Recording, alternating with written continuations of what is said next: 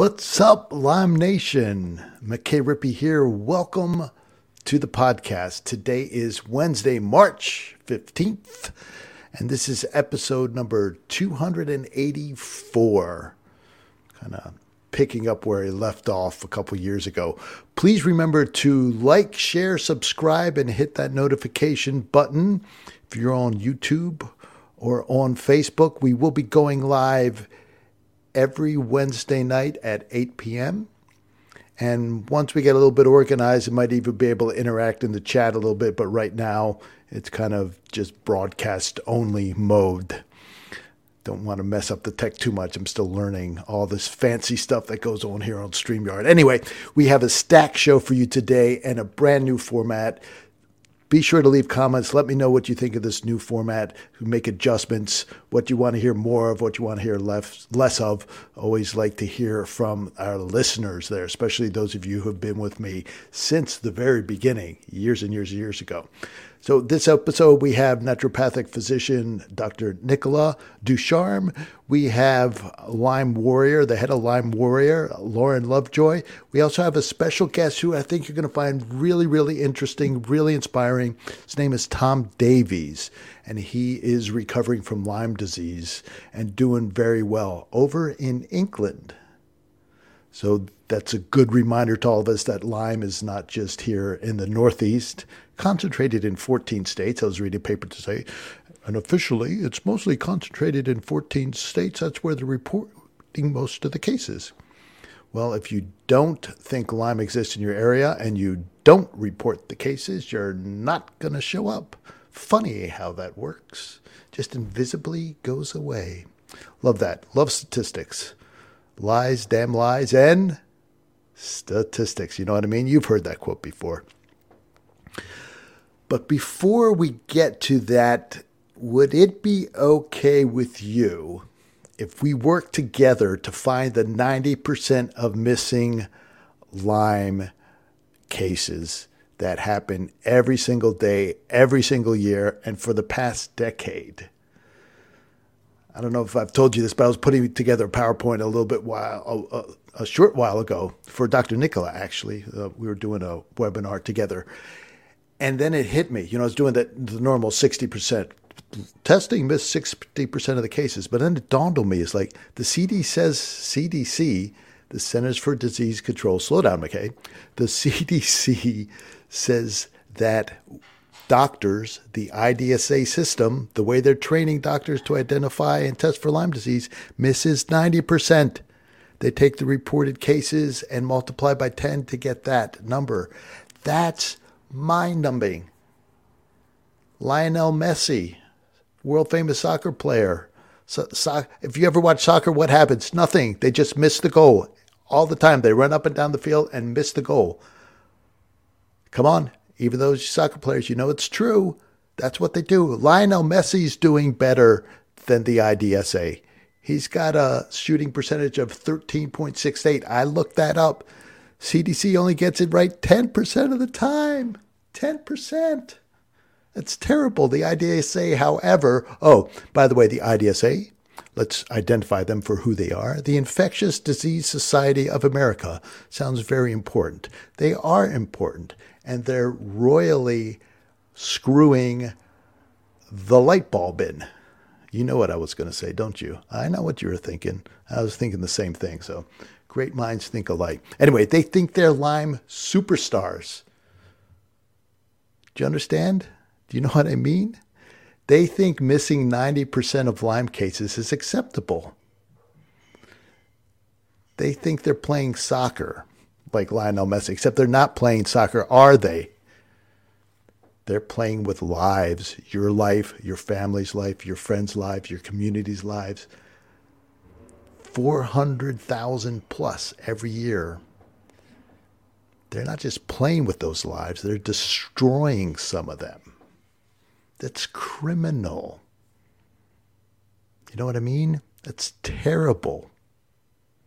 What do you think about that? I'd like to hear what your thoughts about that are in the comments. The IDSA insist that Lyme is hard to catch.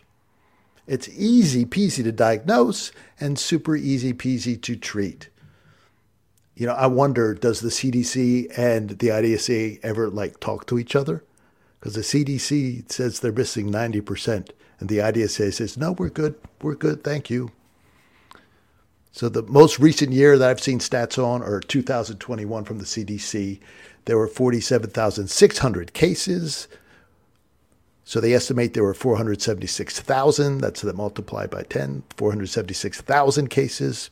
This means, IDSA, listen up, 428,400 people were missed by your guidelines, by your diagnostic tests, by what you say is easy to diagnose.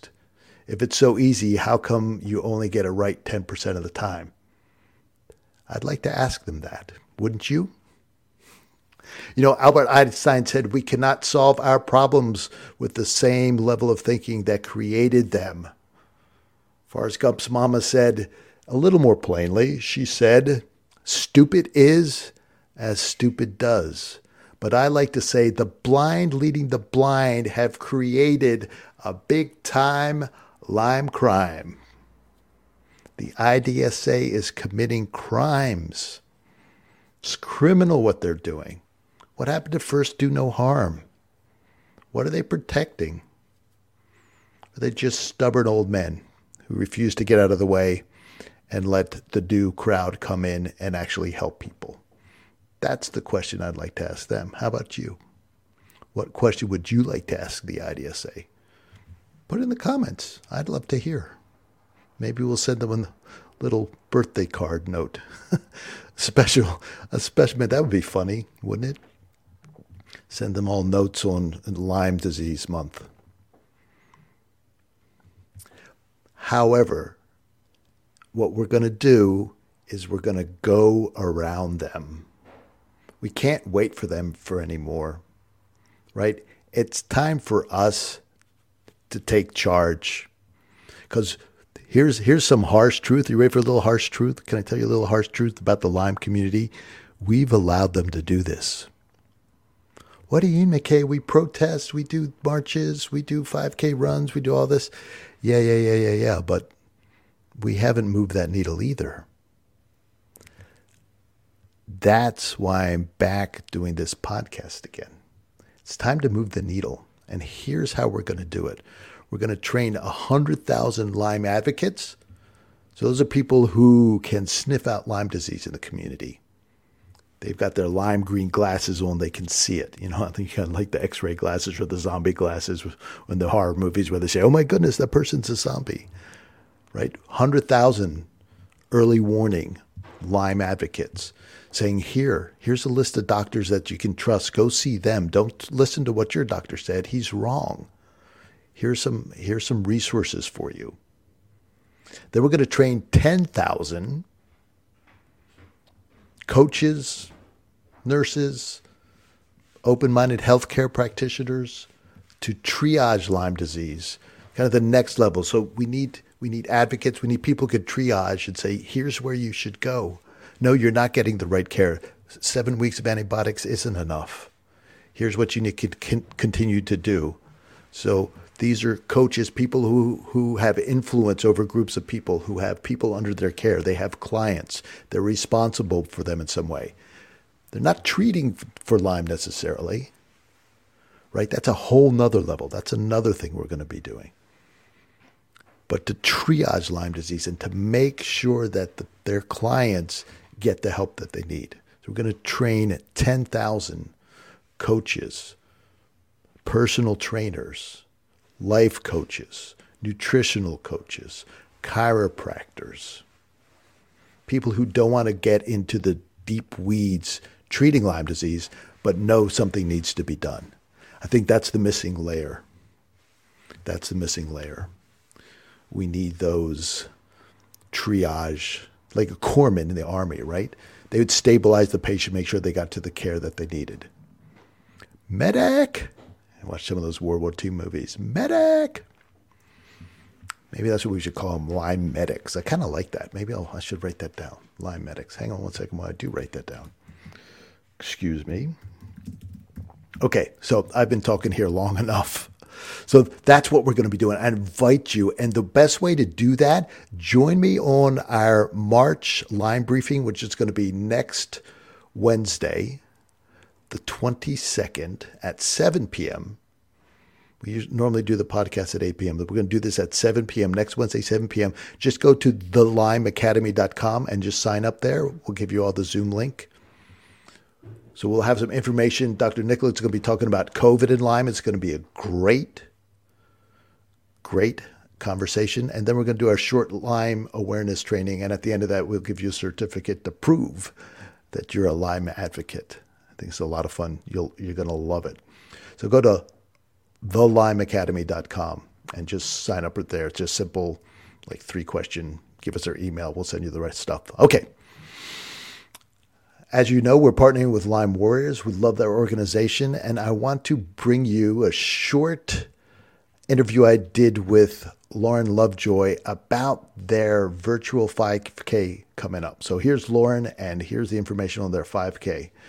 I encourage you to sign up and do it. Here we go. Lauren, welcome back to Lyme Ninja Radio. I want to talk to you this week more about the virtual 5K that your nonprofit is putting together. Absolutely. How do people get involved, first of all? We are so excited. So every year we do a 5K, and we encourage people, either if it's from the couch to the kitchen or you want to jump out and do a whole community gathering. We wanted to create a space where, depending on your health and depending on what you've got going on, that this is an approachable event. So you can sign up on the website and jump in and do your short little run, or you can do a full one. And what's really exciting this year is we have added a trivia component that will help us share education about Lyme disease. So we want you to not only challenge your friends and family to get out and spread awareness, but to also help educate them about what they do or do not know about Lyme disease. So we'll have some trivia questions such as, every single person who's bit by a tick gets a Lyme disease rash. Is that true or false? We'll help tell people. I think everybody here knows the answer to that. False. Now, so clarify for me so I understand. So people can do a 5K on their own, or 5 steps, whatever it might be, right, from the comfort of their virtual connection, and just participate that way. Or can people also like gather together at their local running club if they have that type of energy, if they're more of an advocate or on the tail end of their Lyme recovery and have that kind of energy? You can walk a 5K. It's like, how do the different levels of participation work? Yeah, it's of course always up to you. We have a little component that you can build a team. So when you sign up, you could say, I want to include a team, and it will allow you to send invites if you have a race team or whatever. And again, that could be virtually invite. You can invite all your friends from high school who might be still running, or, you can do it in person. And it's really just about like engaging with your local community and helping bring Lyme disease as a topic that can be a discussion, because there's a lot of really amazing runs and things that have been brought by people bringing the voice to this. So you as an advocate can be a voice to run or walk your way to better awareness for this disease. I think I'm in the walking camp, but it'll be fun nonetheless. And then also want to mention again, your organization, now, how many people are in your organization? Is this just you?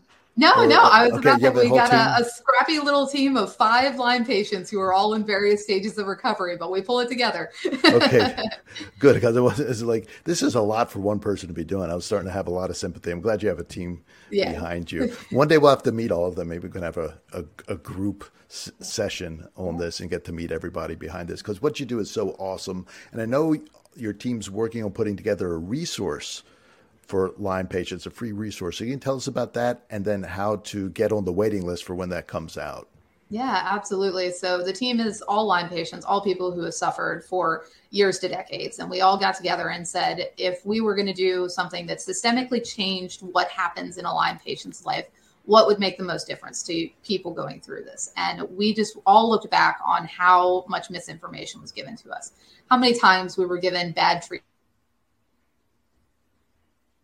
how many times. So what we want to do is put out a guide that really removes all that gray, removes all that misunderstanding, and shows you very simply how the spirochete works, different forms, that it turns into cysts, how we can address them, what the treatments options are available out there, and like how you navigate moving through this disease. And what we're hoping to do is to not make this a decades journey, to not make this a Lyme warrior for life, to help you get over it faster. And we think that that will truly bring people back to their health and get back to doing something besides being a Lyme patient.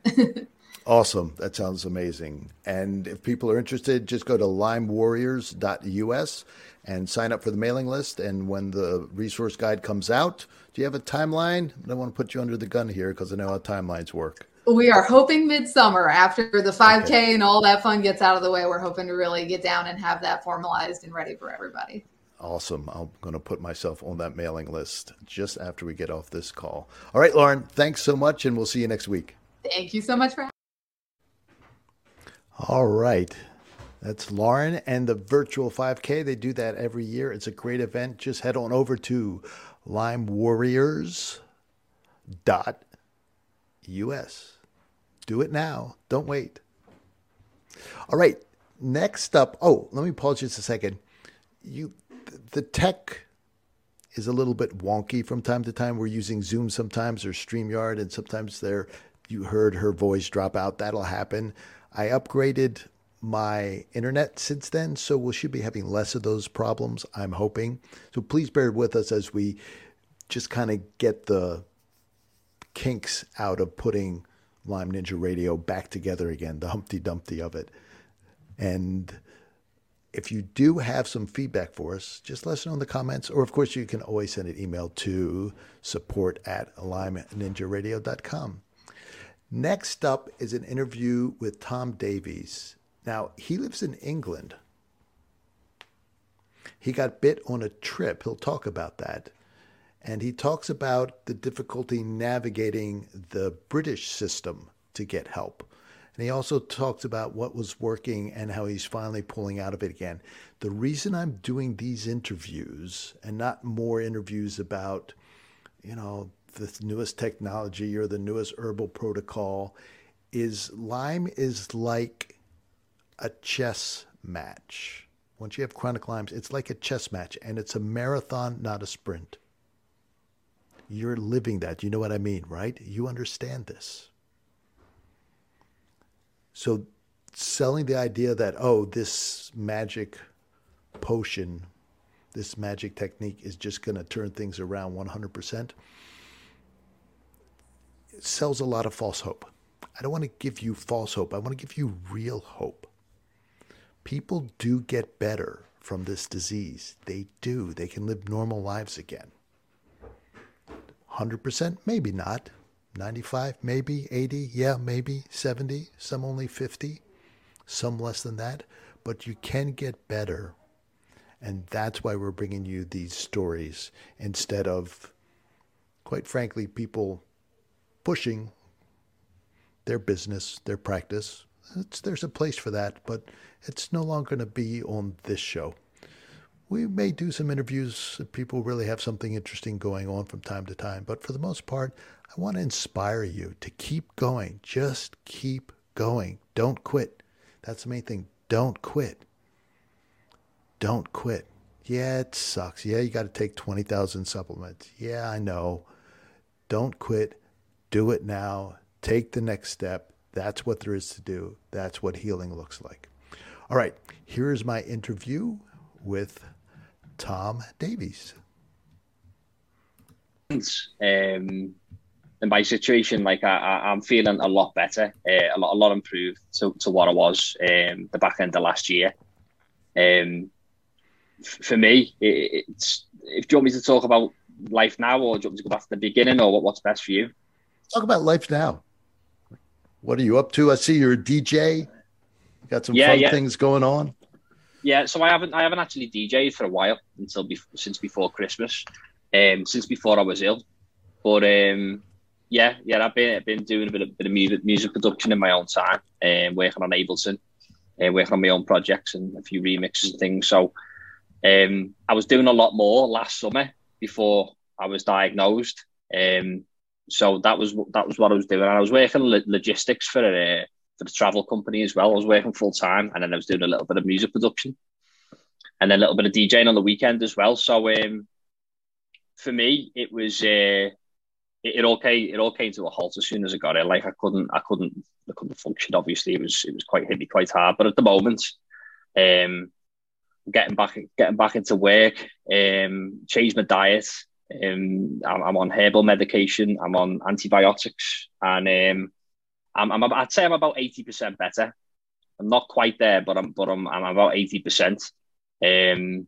So yeah, I'm trying to get back to life as much as possible. Trying to exercise and use the sauna, go swimming, and just trying to keep up my health and fitness as much as I can.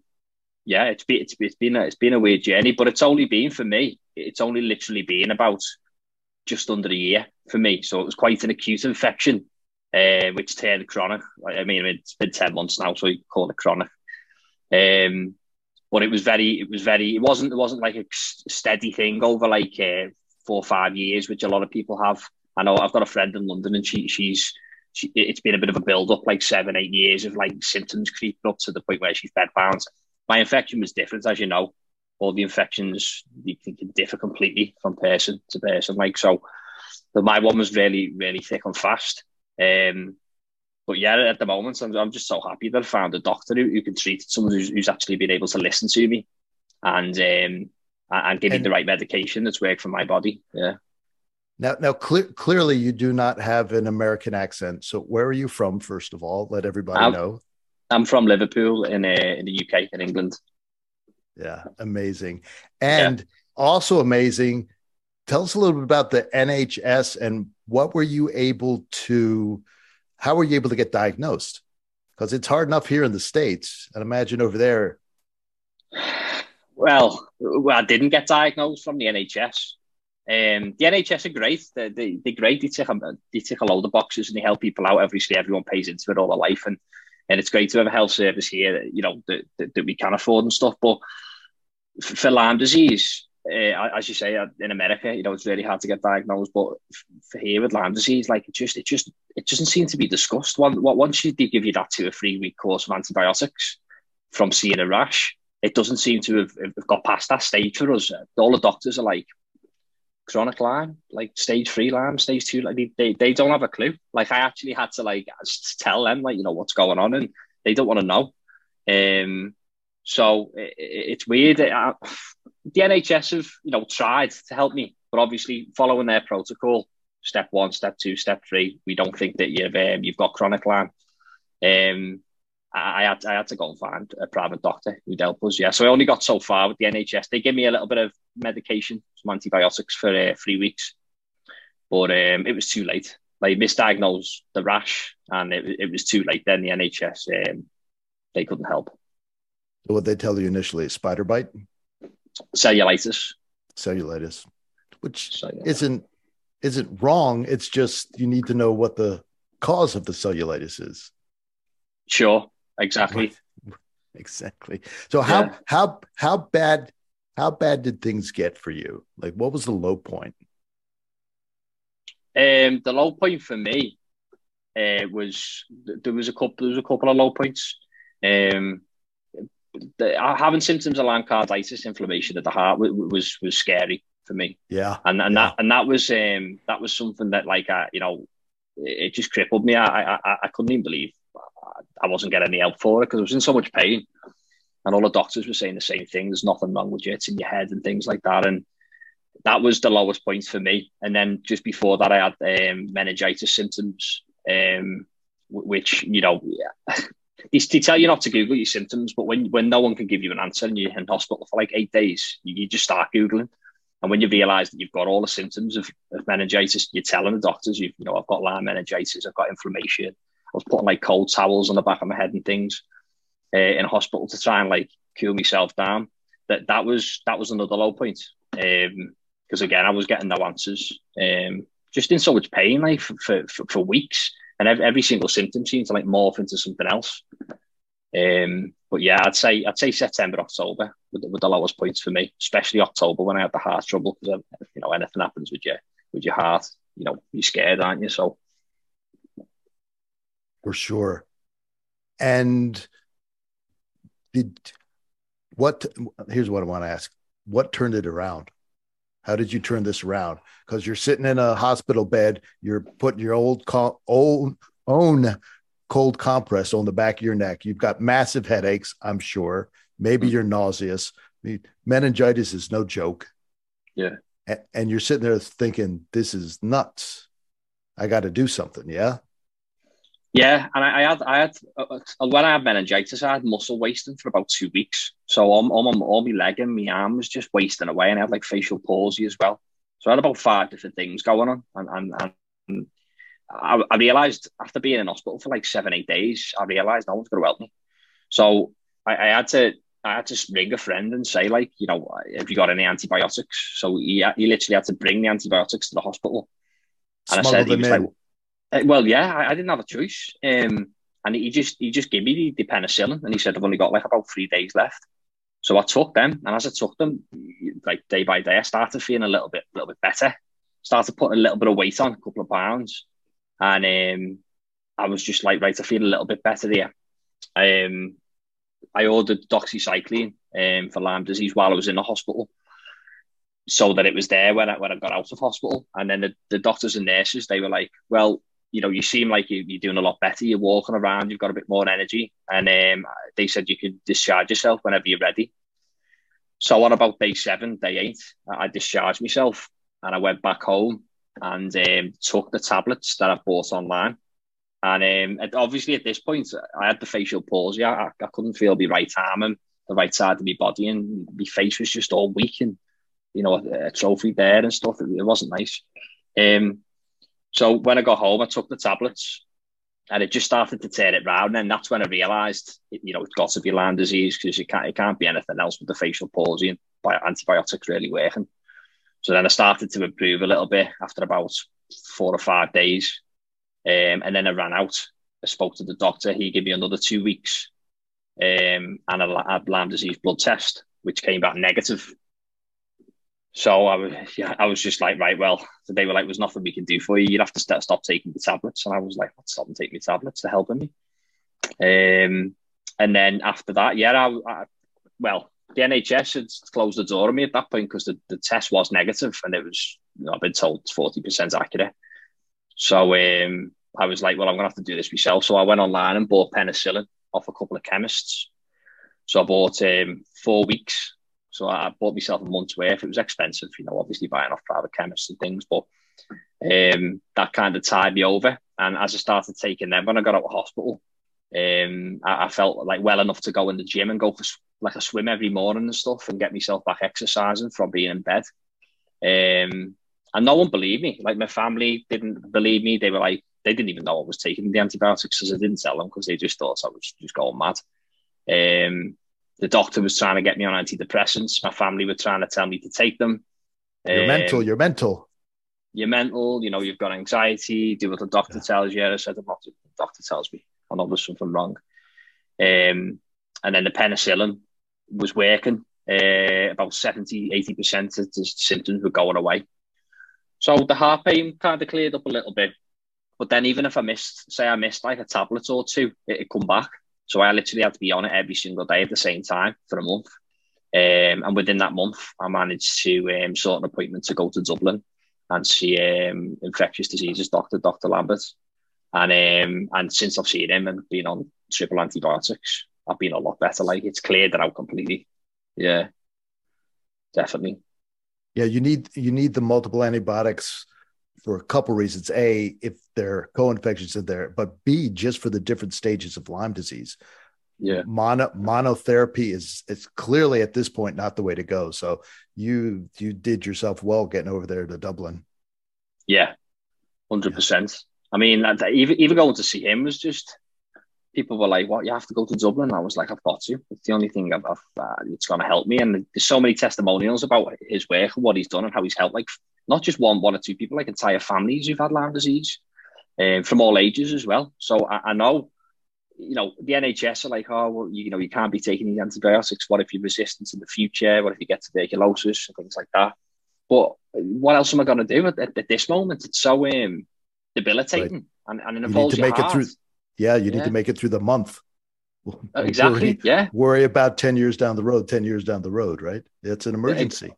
100%. Yeah. So I went over with a family member and, picked up the tablets and stayed in the hotel and just got a prescription, got the tablets, came back and spoke to the Napiers in herbal shop in Scotland, and they've been doing a lot of sending me a lot of tinctures out and herbal remedies and stuff, which have helped. But I think because the infection was so right throughout my whole body, antibiotics were the best for it. Like, yeah, it's good. It's good you're both. I think there's room in the approach for Lyme for both. Now, my last question for you is: everybody was against you. The NHS was against you. Your family was against you. What gave you the confidence to back yourself and keep going? A gut instinct. You've got to go with your gut instinct on these things. You know, your intuition, it's a real thing. If you ignore your intuition on anything really, but in particular your health, you know when you're not well. And so it doesn't matter what doctor, it could be the most prestigious doctor in the world. If I know I'm not well, I'm 31. I've had anxiety and stress before. And I know what it feels like. It's not like I'm a 12-year-old just dealing with like the first symptoms of anxiety and things, which I understand. But I know the symptoms of these things. So what they were telling me, I knew that it was, a physical illness that was causing a bit of an anxiety and things like that. Obviously, when you've got chest pain and that. So the most important thing is to trust your intuition and go with your gut feeling. You're not well, push through with it. And you know what tablets are working. It's no placebo effect. If you take an antibiotic and the pain goes, it's obviously working. You don't just pop antibiotics. So if anyone else was struggling out there, because I do know that it does happen. I'd imagine in America as well. I know it definitely happens in Europe. A lot of people, they do take no for an answer, and they sit around thinking, maybe I am going a bit mad. Maybe there's something wrong with me. But no, you've just got to stay strong and just think these symptoms that I've got are not in my head, and they've been going on for long enough now to make me realise that. That's so well said. Tom Davies, thank you so much for sharing your story. No problem. As you know, and you can tell me more about this is an invisible disease a lot of the time. People don't walk around with a cast on or scars from surgery, crutches. Sometimes people look normal. You just don't feel normal. And that's why we need the advocates out there. That's why we need the triage experts out there. The Lyme medics. That's right, we're calling them Lyme medics now. The Lyme medics to help these people, the 90%, the 26,000 every single year. Here, let me look up that number so I get it right. 428,400 every single year. Probably more than that. That go undiagnosed or misdiagnosed. Come on, that's crazy. So Dave always gives us a dose of humor with the point to it. So I just love Lyme Luminis. If you haven't got the book, support Dave. I don't get any money. He's not giving me a kickback. He probably doesn't even know I'm doing this. It's on Amazon. Just go ahead and buy it. It's full of great cartoons. You'll want to have this. It's actually not a bad education tool. You should put these in waiting rooms. That's not a bad idea. I like that. Waiting room project. Maybe we'll put that together. All right. Lots of ideas. I just need lots of money, lots of time, lots of help. Not every little person. I was thinking of snowflakes. They're little. Every person doing their part, right? We just had a huge snowstorm down here. I was out feeding the cows, wading through knee-deep drifts of snow, getting down into the boots. It's crazy. But that storm was made up of teeny tiny little snowflakes. Billions, trillions, whatever that is of those. That's what we need. We need an army of Lyme snowflakes to make up a storm, to make things happen. And that's what we're going to do. We're going to do it starting now. Do it now. Do it with me. Say it. Do it now. Let's get it done. Remember the old Get Her Done bit? That country song? I'm dating myself. Anyway, if you're younger and you don't know, you should look it up. It's kind of funny if you have that sense of humor. All right, our last bit, interview with Dr. Nicola Ducharme, and she's going to drop some wisdom bombs on us. So please enjoy my interview with Dr. Nicola. Dr. Nicola, welcome back. I'd like to talk to you today about screening for Lyme, and particularly frontline coaches, maybe practitioners who don't feel they have the expertise for Lyme, but want to be aware of the basics, like what can they do to refer out properly? Because chronic Lyme and Lyme disease is the missing millions, right? It's the silent epidemic. There are hundreds of thousands, if not millions of people out there walking around with Lyme disease that has not been diagnosed, and they're suffering. Yeah. And it's needless and it's criminal. And I know you're on a mission and I'm on a mission, and we're going to turn this thing around. So what can frontline everyday coaches and practitioners do? Well, I mean, the first thing, there are some tools out there that are helpful. Dr. Horowitz is like one of our top Lyme docs in the United States, and he has a screening questionnaire that is extremely detailed and really covers, a lot of the systems and a lot of the things that we see in chronic Lyme. So that's one tool and resource that's available. The next step is just being aware clinically of how people present. And I think the one thing I want to say here, excuse me, grab some water, is that chronic Lyme mimics so many things. So it can be every and any symptom. So that can be overwhelming because you're sort of thinking, okay, so how do I know if it's that versus something else? A lot of people, by the time they come to you or talk to you, will have been through a lot of diagnostics already for everything except Lyme, typically. But at least there's things that have been ruled out along the way. So just recognizing like the major symptoms of Lyme and some of Lyme's co-infections can be really helpful. The one thing I've always said is, you're suspicious of chronic Lyme when they have every, array of different symptoms, but nothing can be attributed to anything else. So they've had. Sorry, McKay? Sorry to interrupt there.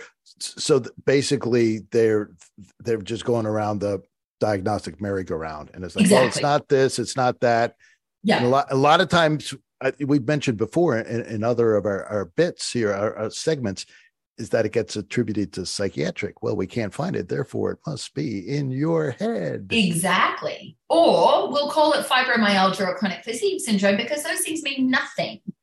They're syndromes. They are descriptions of a set of symptoms. They tell you nothing about what's going on in the body. So, I mean, just looking at the clinical presentation, and as one gets more familiar with Lyme, there are certain sort of symptom pictures and groups of symptoms that become more familiar, and that one can sort of say, oh, well, that sounds a lot like Babesia, or that sounds a lot like Bartonella. But just in the beginning, realizing that Lyme affects every single system and it presents differently in everybody. So you may have someone who's presenting with a lot of psychiatric issues but doesn't have the joint pain. They may have chronic fatigue, but they don't have body pain. Well, that can still be chronic Lyme. So just being open-minded about that and just kind of looking out for the symptom pictures. And then the next step is like figuring out the right testing. And that's a whole huge conversation unto itself. But part of the problem with people not getting diagnosed with Lyme is the inadequacy of the testing. And McKay, we'll probably talk about this on another episode, right? Just that by itself. Absolutely. So it's too much to get into right now, but yeah. But suffice it to say that standard lab testing through commercial labs like LabCorp and Quest is not sufficient. It's not sensitive enough. It was never supposed to be used diagnostically. It was meant to be used for surveillance criteria, meaning more epidemiology. And yet here we are. So people are being run through, if they're getting Lyme testing, they're being run through this really like weak and wimpy test, and that has a high rate of false negatives. And then they're told, okay, see, it's negative. You don't have Lyme, no. And I've also had patients that said their Lyme test was positive, and their doctor was like, that's a false positive. You don't have Lyme. So either way, they're marched out of the office being told they don't have Lyme. And this is actually worse for some people, because then they spend the next 10 years going, oh, no, I was tested for Lyme. I don't have it. That's the low-hanging fruit. I've heard that too often in my own office. Oh, I got tested, and my doctor said I didn't have it. Well, what did the test say? Well, the test came back positive. Or let's see the exact bands on the test where it comes out, where it's equivocal. And the doctor says, well, you haven't met the strict CDC standards. Yeah. Now, the other thing I want to ask specifically, like if you're out with the moms having a glass of wine somewhere and conversation turns to, oh, my aches and pains, everybody's just kvetching about how they're feeling. What would like trigger in the back of your mind is like, oh, I need to talk to her about Lyme disease. Like what type of symptomatology specifically? For me, one of the key points is the combination of symptoms, like the symptoms that relate to all different body systems.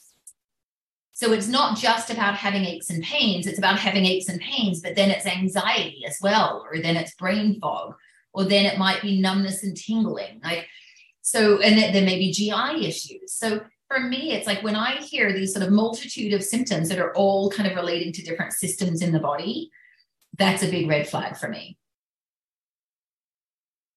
And then I'd just like to toss in the classic migrating joint pain. Yeah, of course. Migratory joint pain is a big one. How about this? I had a tick bite and a bullseye rash, but I was told that there's no Lyme in my area, so I wasn't given any treatment. Right. Let's just stop right there. If anybody has had the erythema migrans, the bullseye rash, you have a Lyme disease. Case closed, no further tests needed. It's completely diagnostic, 100%. You have got it. Congratulations. Do not pass go. Don't stop at your doctor's. Just hook yourself up to antibiotics if it's quick enough. Otherwise, you need to go see somebody like Dr. Nicola, because getting that unwound, if it's 6 months later, if it's a year later, if it's 6 years later, that's when, as you know, it gets really, really complicated. Yeah. So there really are, in this conversation, it'd be nice to have like a list of things. You really need to have a little more training, it sounds like, to really get sensitive to it. Once you begin hearing Lyme stories, though, you can hear, you suspect it. And all you need to know as a frontline person is to have a suspicion, refer to somebody who has the experience to have the diagnostic conversation, or keep some of the Harwitz Lyme quizzes in your office. And there are some online versions, there's the PDF, and just have them fill it out and see what happens. And that may be enough to get the person to say, you know what, let's go ahead and take a further conversation with this. Let's have a conversation with somebody who's trained in Lyme disease to see if it warrants the expensive testing. Because I do like the idea of 3 levels to do some sort of self-screening, have a diagnostic conversation with someone with experience, and then confirm it with some testing, some good testing. Absolutely. All right. Thanks so much. I appreciate it. And I look forward to talking to you soon. Sounds good. See you soon. All righty. That wraps up our show. And I want to say one of the skills I'm working on is looking at you through the camera. And I don't have that training. I'm used to doing the audio version where I can look wherever I want to. And I apologize for that because it's a little impersonal for me to be looking down at my cup of tea or cup of water or cup of coffee, whatever happens to be there at the time. So I want you to know you are important. You are the reason we're doing this. You're part of the army that we're going to form, the Lyme warriors, the 100,000 advocates, the 10,000 medics, and those 1,000 special practitioners who actually want to treat Lyme disease. We're going to go train people. We're going to turn this around. We're not waiting for the CDC. We're not waiting for IDSA. We're going to do it now. You, me, the rest of the Lyme warriors, the rest of the Lyme ninjas. Let's do it now. All right. So good to see you. I do have to look away for a second, because I have to click on a button here to wrap the show up. We'll see you next week. Oh, right. Next week, we've got our March Lyme briefing Wednesday. Next week, Wednesday, 7 p.m. Eastern Time. That makes it 4 p.m. Pacific Time and everything in between. Come join me. We'll be streaming. I hope to stream this live on Facebook. We're going to be doing it on Zoom. Actually, just come to Zoom. It's much more fun. There'll be chances to interact, ask questions of Dr. Nicola. So go to thelymeacademy.com. That's where you sign up. Join me. Join Dr. Nicola. Get trained as a Lyme advocate. We'll even give you a certificate with your name on it. It's going to be a blast. You're going to learn a lot. We're going to talk about Lyme and COVID. Next week, next Wednesday, March 22nd, 7 p.m. And I'll tell you all about my court date. Talk to you soon.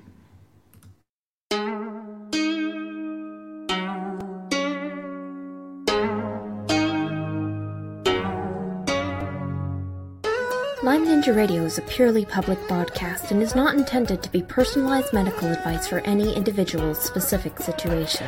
Each individual's medical situation is unique, and Lyme Ninja Radio should not be relied upon and or considered as personalized medical advice. Lyme Ninja Radio is not licensed to render medical advice and should be considered simply the public opinion of Lyme Ninja Radio and its guests. Recommendations on specific treatment options are not intended to address any listener's particular medical situation. As always, contact your physician before considering any new treatment.